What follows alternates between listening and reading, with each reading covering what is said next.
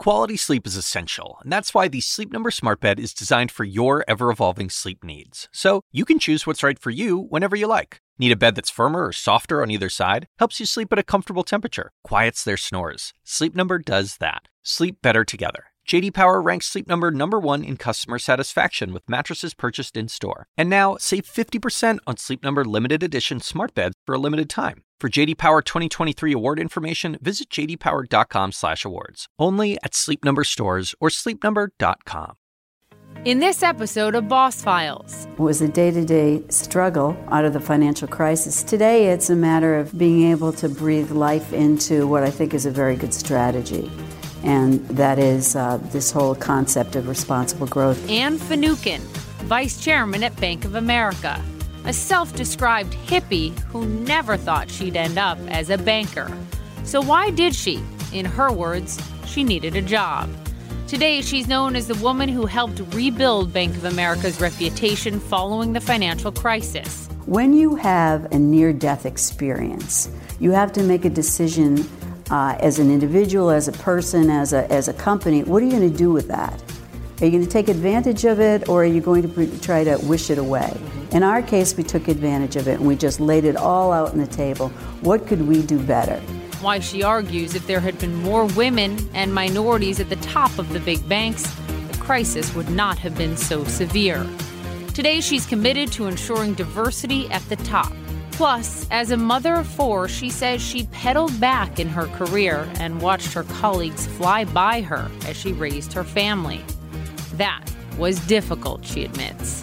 I sat down with Anne Finucane at Fortune's Most Powerful Women's Summit. Anne Finucane, thank you for being here. Thank you for having me. I appreciate it. You are by far one of the most powerful, not just women, people in banking, period.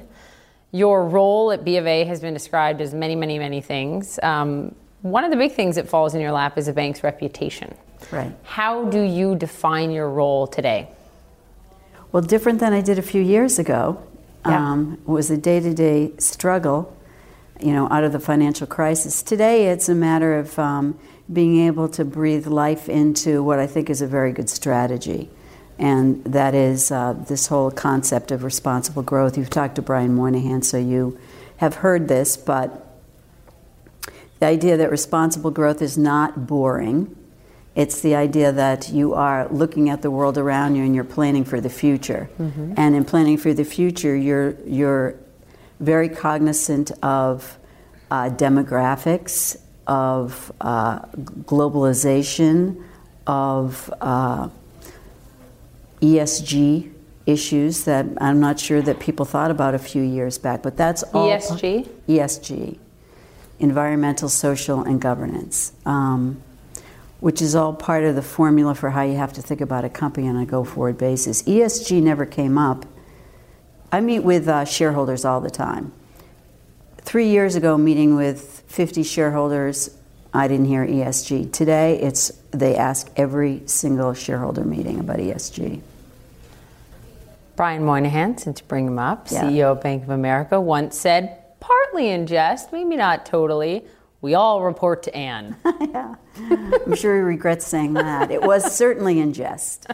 Well, I mean, it speaks volumes about your role at the bank. Right. You were the one, reportedly, that convinced him to, for example, eliminate those overdraft fees. And there was 2010, you're sort of in the midst of coming off the crisis. Yeah. I mean, you've moved him on some big issues.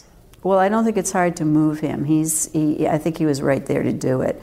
I think that it's my job to find the issues, raise them, and allow him enough of a conversation to make a case. But he's a lawyer, he understands a good case, and he responds very effectively. You did not think that you were going to be in banking. You have described your younger self as a hippie who said you would have been horrified to be in a bank. Right. But you're in a bank, a big bank. Yeah. How did it happen? Yeah, I don't know. I don't know how it happened, but it didn't happen all at once, that's for sure. Yeah. So the hippie needed a job. There you go. That is important. That's a start. And I loved working. And the more I worked, the more I realized that to make a contribution in life, you got to be part of the action. And to be part of the action, you have to go where the action is. In this case, over many years, having gone from city politics to broadcasting to advertising to consulting, somehow I ended up as a consultant to some financial services companies. They were merging, so in merging, they asked me to join. I did, thinking this is a short-time gig. I'll just see what it's like to be at a company like this. And that was 22 years ago. Yeah, the rest is history. Growing up, Anne, fourth of 6 children, Irish-American home, outside of Boston. You still live, you're still a Boston girl. You've talked about your childhood as being able to plow your own way. Right. What does that mean? Well, I think a lot of times people think that if you're one of 6, you're like the Von Trapp family and you're regimented to do, you're all dressed the same and doing something. It just wasn't that way for us. My father was a pretty intellectual thinker. My mother was also from a very large family, well-educated, and they just let us be who we were. And none of us was quite like the other one. And so I felt pretty free to be who I was and make mistakes. I had a lot of mistakes in my 20s. That's what your 20s are for. Yeah, well, I took full advantage of that then. And it helped me, inform me for what I was going to do in the future. You lost your hearing for a matter of months. Oh, yeah, where'd you get that tidbit? This is CNN. Yeah. We do our research. You did, though. I mean, Yes. in listening to you in other interviews talk about this, you call it one of the greatest gifts of my life. Yes. Not probably how you felt at the time. You were living through it. Why one of the greatest gifts? Well, first of all, as a kid, I'm not sure that I understood why it had happened or was this forever. I mean, you're young. I was 9. I don't think it would probably happen today. Why did it happen? I don't know. Probably some sort of inflammation that hit both ears. Okay. And it just didn't go away. But we live in Boston, the best doctors in the world, they didn't know either. Anyway, for me, the reason I thought it was a gift retrospectively, not at the time, but retrospectively, was because I picked up nonverbal cues that I had to pick up. I mean, I couldn't hear what you said. I was one of 6. So one of 6, despite the fact that we could be ourselves, is very loud and a lot going on. And you have to, finesse your way through the dinner table, let alone school. And in my family, my father read at the head of the dinner table every night. And then you had a game called 20 Questions. He did. And 20 Questions were built on history, politics, English, or if it was Friday night, sports. And you had to be able to participate. So because I couldn't hear everything, I had to know what everyone else was doing because I still had to participate. How do you think picking up on those nonverbal cues helped you lead Bank of America through the crisis? Because I covered it. I know what it was like covering it. I don't know what it was like in your seat, but I can imagine. How did that shape, and did it help you in how you led through the most difficult times? Well, it's always helped me. Because if you read the nonverbal cues, you are able to sort of, you have an extra element that I think is a real gift. You are seeing people's response, we're recognizing stress. I mean, people generally don't speak of these things. You can just see it, and you're watching them for it. I was part of a team. I think that for me, I was the one dealing with the external world as well as the internal world, and to fully understand where they were coming from as well as where we were coming from helped us be informed as to what we had to do. In other words, we were in trouble. And to try to deny that would be foolish, not that anyone did, but to get to it, to try to resolve our issues as quickly as we possibly could, to be as straightforward about the problems. I mean, remember, we were an unusual situation in terms of financial services industry. We had literally bought our way into the crisis. You became a global bank overnight. You got Merrill, you've got Countrywide. Yeah, but Countrywide was obviously so tarnished, but we had just bought it 6 months earlier when the federal government thought it was a good idea. We thought it was a good idea, clearly not a good idea. And then we were brought together with Merrill over a weekend, probably more than a company should take on all at once, but we did have this all on at once. And we just had a lot to work through, an awful lot to work through. I had read that you actually advised, internally warned against a countrywide acquisition. Is that right? Well, I think that's stronger. Yeah, that's from a New York Times piece. I certainly didn't see as much value as other people did. So at the time, I think people felt that this would be embraced by the outside world. I didn't think it would be. They were clearly running into trouble. I thought that that could only accelerate. By now, we're beginning to feel the headwinds of a coming recession.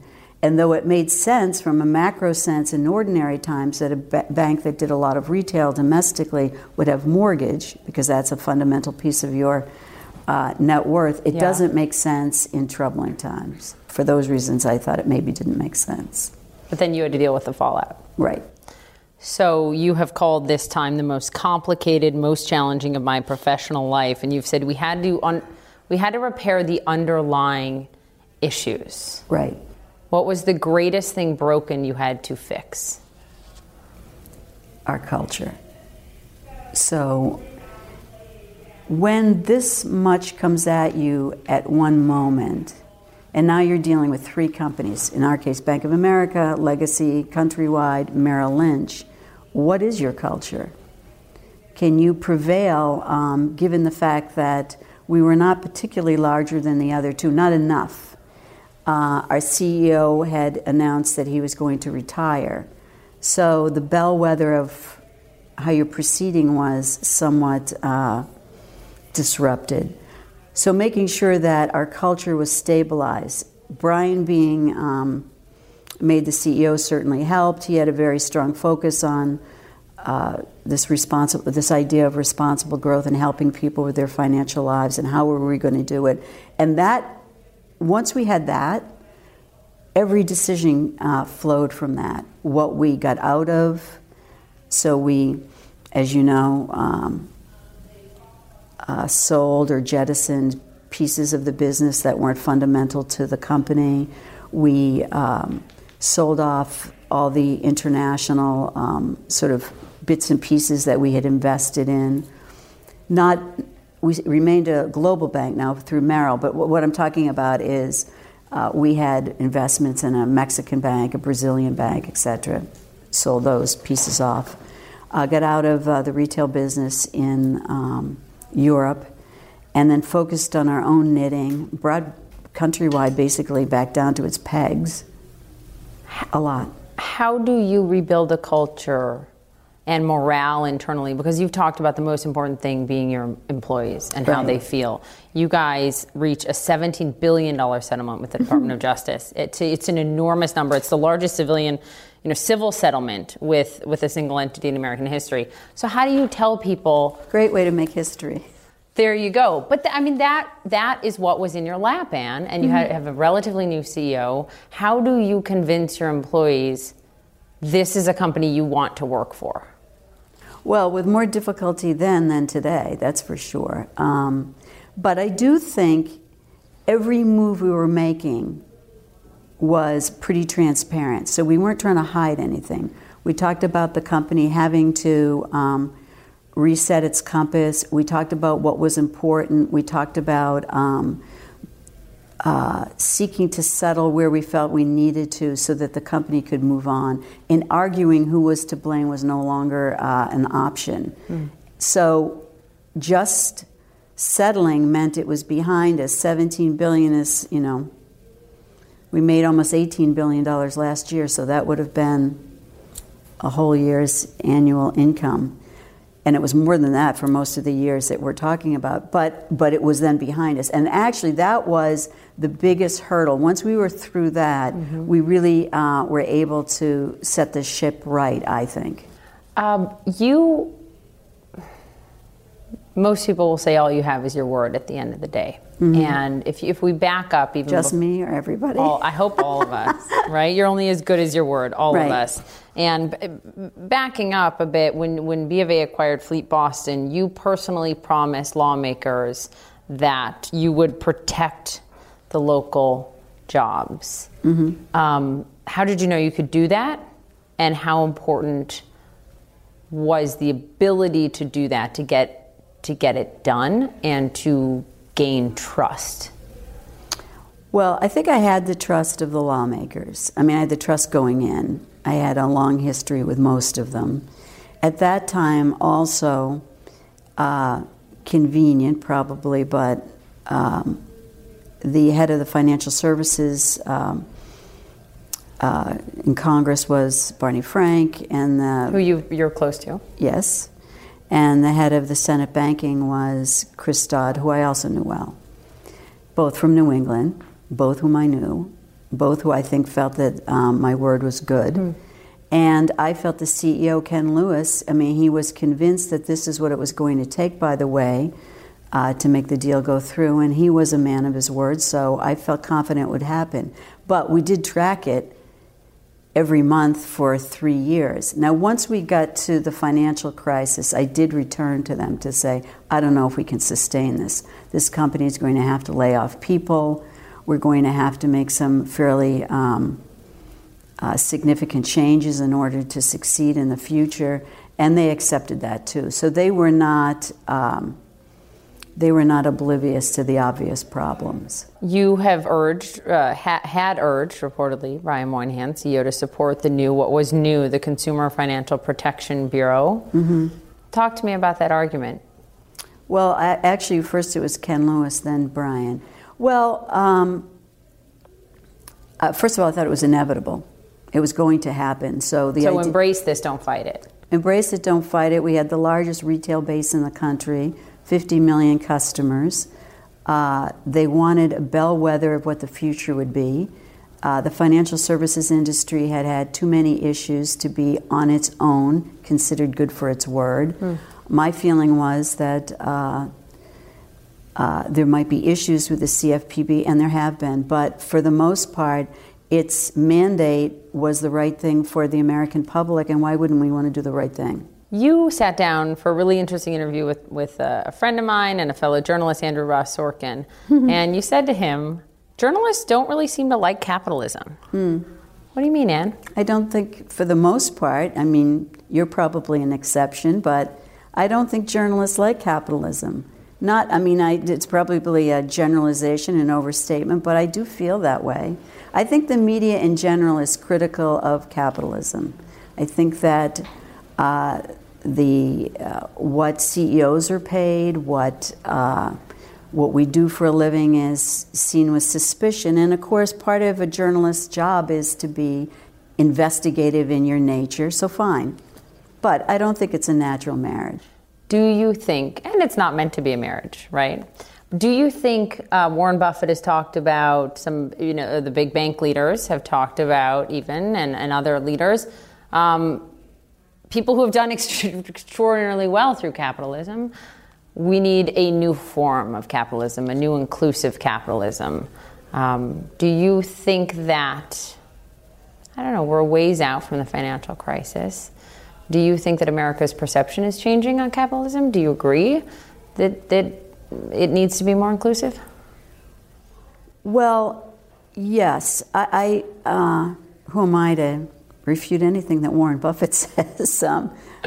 He likes it when people challenge him. Yeah. I think what he espouses is good. Here's what I think, that particularly in financial services, when we get it right, we're like a financial transportation system to the world. And when we get it right, we can make things happen for people. And I think we are now getting it right. When you have a near-death experience, you have to make a decision as an individual, as a person, as a company. What are you going to do with that? Are you going to take advantage of it, or are you going to try to wish it away? In our case, we took advantage of it, and we just laid it all out on the table. What could we do better? And it led us, whether it was embracing the CFPB or eliminating overdrafts, we did much more than that. I think that we made a contract with our employees. We changed our health care benefits, so the less you make, the less you pay. 16 weeks of maternity, paternity leave.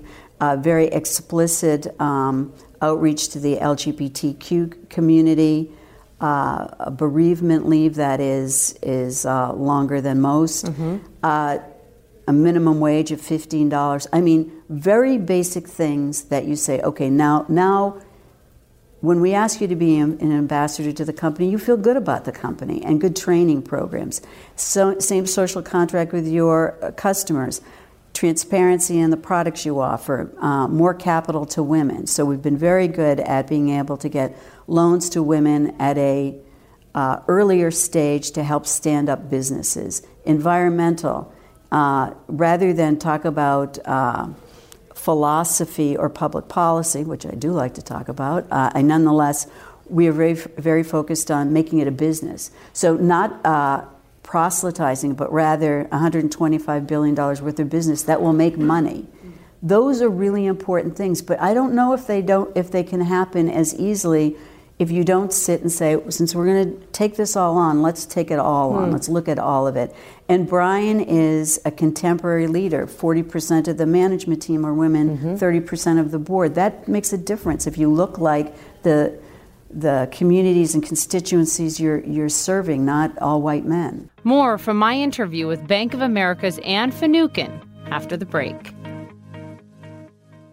In your career coming up, you've said, I didn't have mentors, I had bosses. Yeah. And you speak specifically about a former boss, Elizabeth Cook, who had a profound impact on you. Right. What did she say? What did she do? Well, showing up was half of it. I mean, remember, I was a hippie, so I arrived in the office with, clogs and a Mexican wedding dress. I wasn't exactly... I promise to people you're not wearing that now. Not exactly. No. So, she was stylish. She was 40, which to me would seem like 80. And she had 2 kids, and she had come back to work, and she was divorced, and she was going to graduate school at night, and she had a boyfriend. This seemed like a lot. And I thought, well, I'm 22. I could at least take some of this on. And it just opened the door to me that what a woman could do at what I thought then was a super advanced age. And it just gave me enormous energy. But on that question that I hate the question of having it all in balance. I don't know, I have 1 kid, another one on the way. On a good day, it's a juggle for me. Right. You have said, I don't have it all, and I don't think men have it all either. They're just better at faking it. Right. Really? Yeah. I think they're probably, well, or they don't care, I don't know. Who knows? I haven't stepped in a man's shoes lately. I think for us, for women, you just make these decisions. You want to be married, you want to have kids, you're making those decisions. So your workplace can accommodate to a degree, and then you've got to have some flexibility. Maybe the next job isn't going to happen for a few years because you're nursing a baby, or you've got a sick kid, or you're trying to make it all happen. Is the husband got the same issues? No. When I say faking it, they kind of just don't mention these things. But you've said that's okay. I mean, in your life, you have talked specifically, Anne, about pedaling back. Yeah. And look where you are now.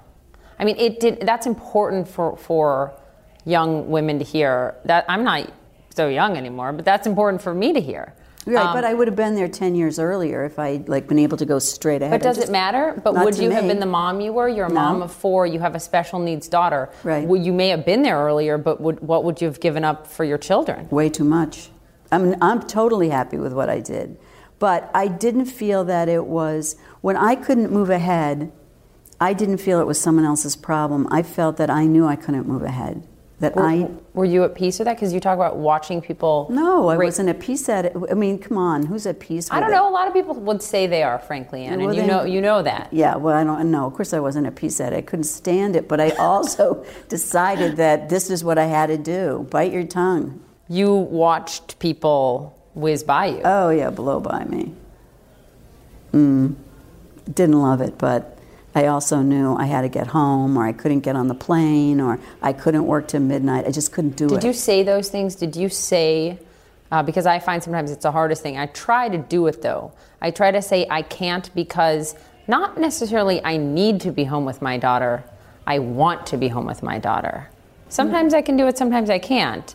Did you tell people, or did you sort of have to, at that time, make up reasons? No, I didn't make up reasons. I think, you can't be pregnant that many times in a company and not get noticed. So, yeah, they noticed why I couldn't do it. It's just that it's hard. I think that it'd all be great if you wrote a book about yourself and it seemed like it was such wisdom along the way, but it's really not that way.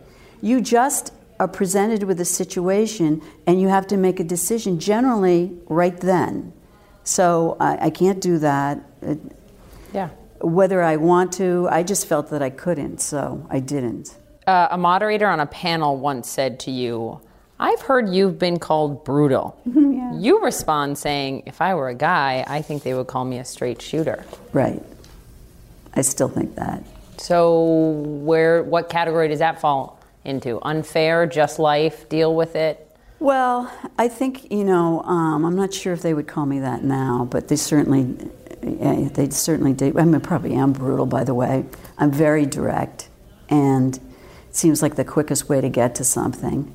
And then afterwards, I try to make up with humor and charm, which often doesn't work. But you mentioned some of the numbers at Bank of America, and I was looking into them. I mean, 40% of the bank's management team women, 30% of the board women. On minorities, on diversity, I think it's something you guys are working on. Right. 4% African American executive leadership positions. Why does it matter to get all those numbers up even more? We're certainly a better company with the numbers we have reached. Imagine how much better we could be if we could have complete diversity. You want to be a reflection of the communities and the population you serve. So why are you, as a company, we should look just like the world that we're dealing with. And I would suggest that our company and a lot of other companies would have done better in the financial crisis if we had 40% women managers and 30% of the board were women. We had women, but I think it's a big difference, because I think when you have diversity, whether it's by gender or race, ethnicity, sexual bent, whatever the diversity is, it creates a need for engagement, because you're not just alike. And so you ask a question.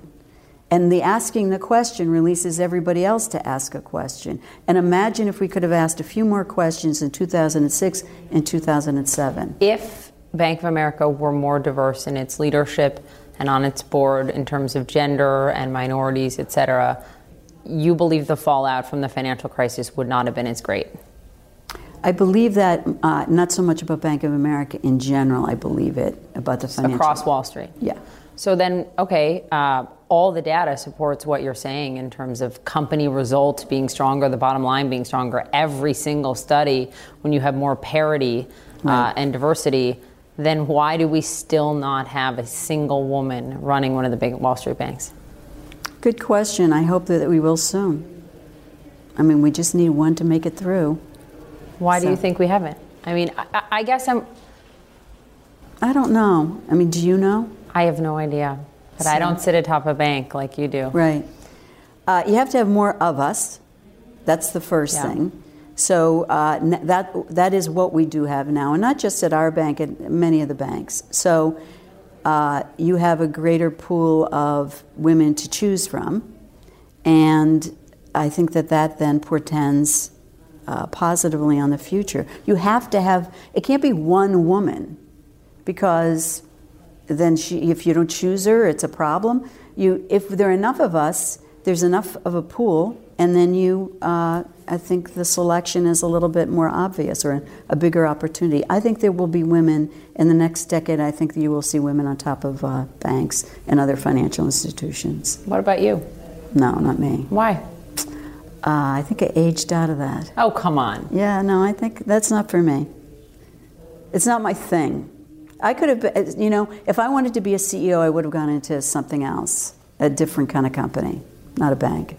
You talk a lot about, and in Bank of America invests in, women-run companies. You say women-run companies are home runs, but you also note, you were quoted in Axios talking about the number of small businesses owned by women that plan to grow their business in the next 5 years has actually gone down. It's decreased from 60% to 54%. Right. Are we making progress? Are we regressing? Well, it's a complicated story. I think we are actually making progress because more businesses are being opened by women. Access to capital is an issue. And like all small businesses, at first you're, blowing through your credit card and you're getting loans from people or you're doing your home equity. But when you're looking for the next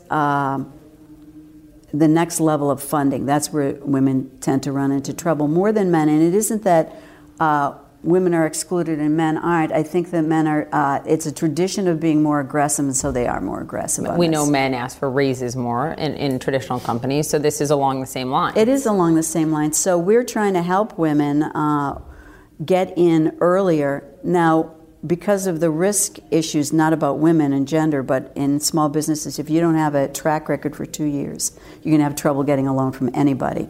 But these community development financial institutions can give you a loan. So banks lend the money below market rates to the CDFIs. The CDFIs, in turn, lend the money to, say, if you were a small business, along with a commitment of helping you, not mentoring, but literally helping you with your accounting or whatever the issues are of your small business. Where do you stand on Dodd-Frank as it relates to the ability to lend? Do you believe that it needs to change? Do you believe that that is holding back? I mean, especially smaller community banks that are very different than Bank of America. Yeah, so it holds them back. Yeah, I think the rules are too onerous for very small community banks. But for you guys? No. You can deal? We can deal. I mean, there are pieces of Dodd-Frank that I think in more normalized times would have been amended years ago. And I don't think that Chris Dodd and Barney Frank would argue with that. So there are parts of it that don't fully work. I mean, like anything with that many 300 plus rules, you're not going to get all the rules right. They're not going to all work in harmony. But the big banks have the ability and have adjusted to Dodd-Frank.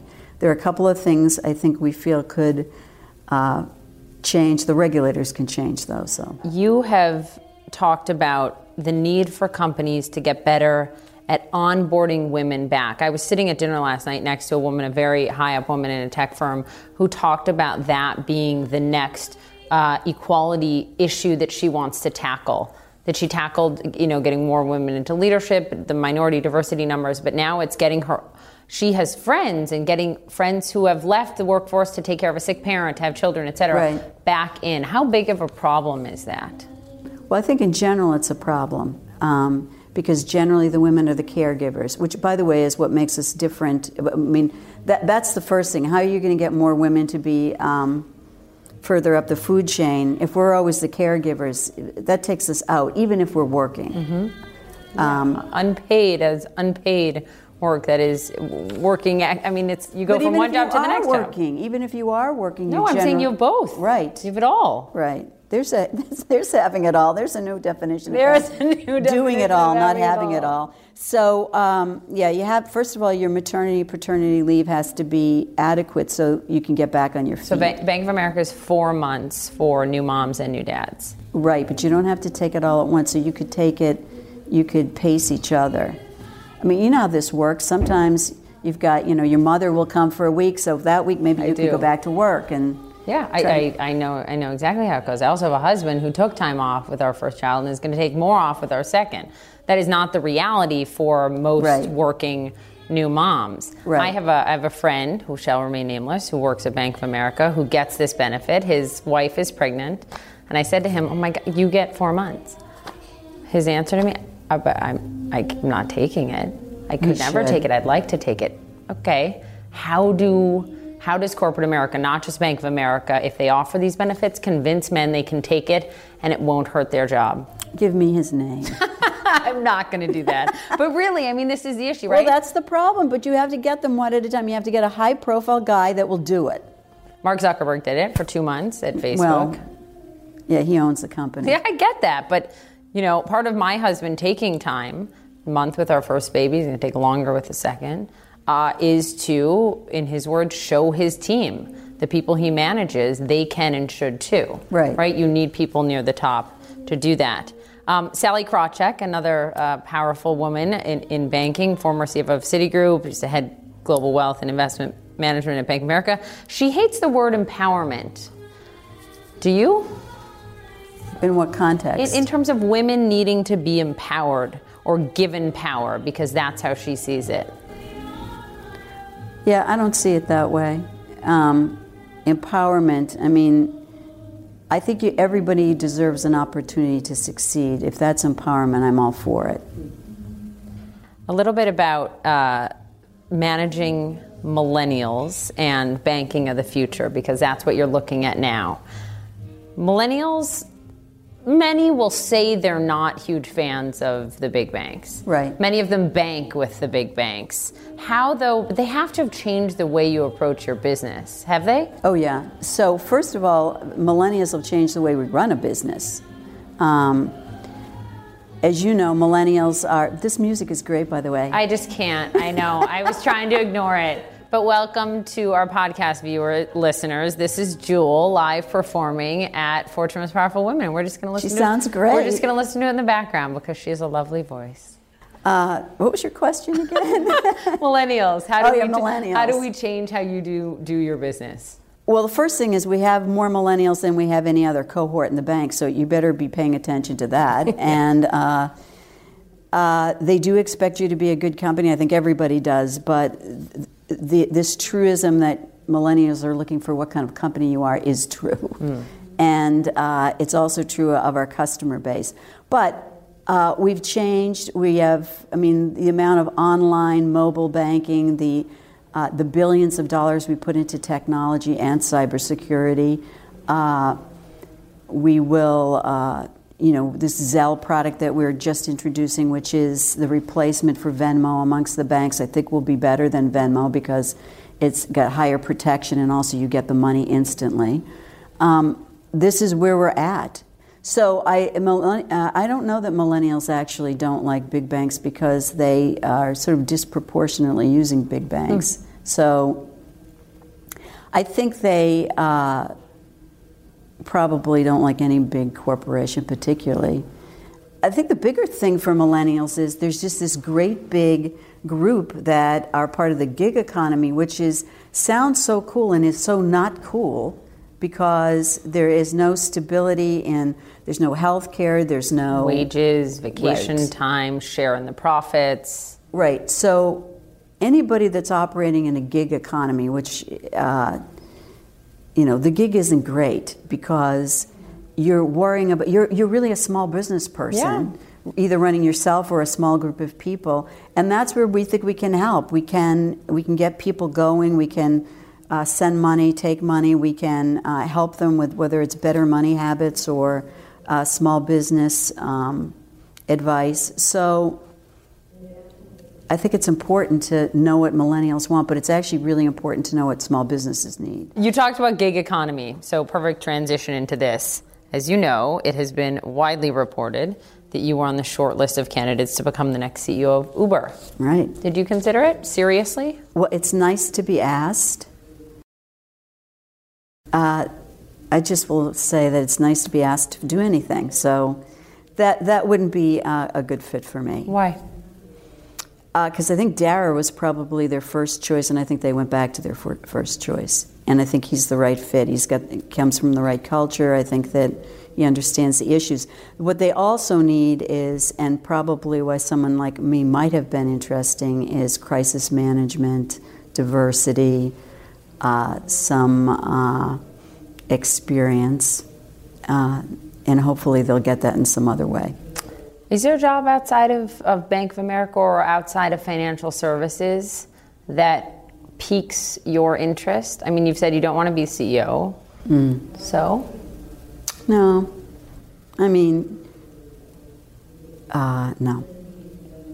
Politics? No, not politics. Why? Oh, just look at politics today. Yeah, I see it. That's right. What every leader I talk to tells me. That's the answer.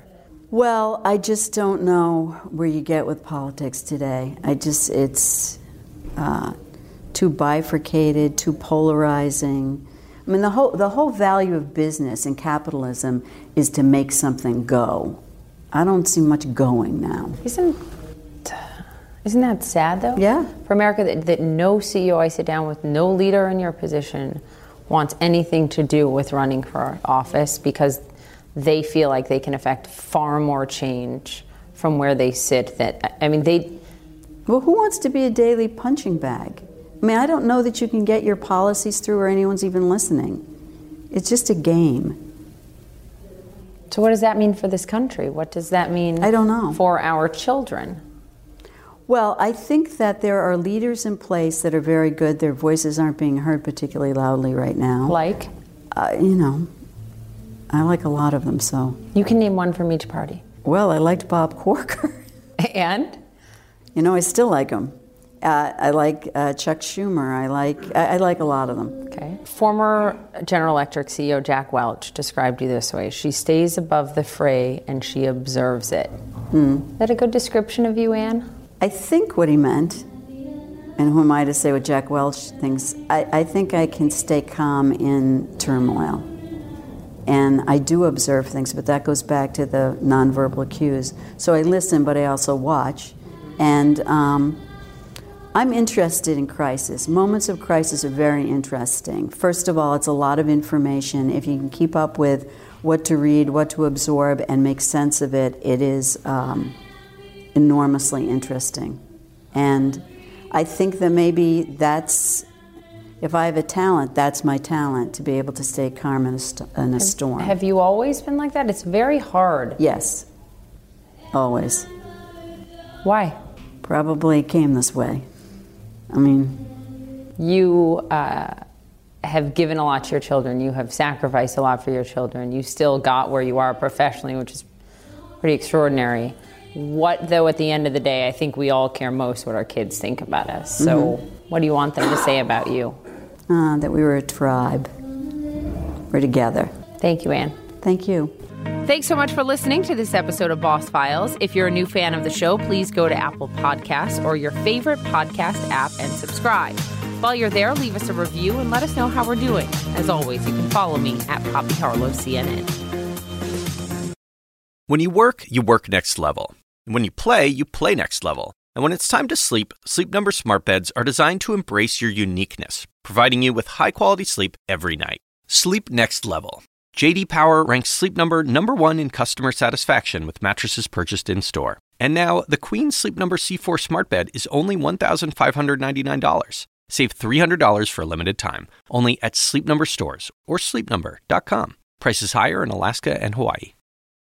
Quality sleep is essential, and that's why the Sleep Number smart bed is designed for your ever-evolving sleep needs. So you can choose what's right for you whenever you like. Need a bed that's firmer or softer on either side? Helps you sleep at a comfortable temperature. Quiets their snores. Sleep Number does that. Sleep better together. J.D. Power ranks Sleep Number #1 in customer satisfaction with mattresses purchased in-store. And now, save 50% on Sleep Number limited edition smart beds for a limited time. For J.D. Power 2023 award information, visit jdpower.com/awards. Only at Sleep Number stores or sleepnumber.com.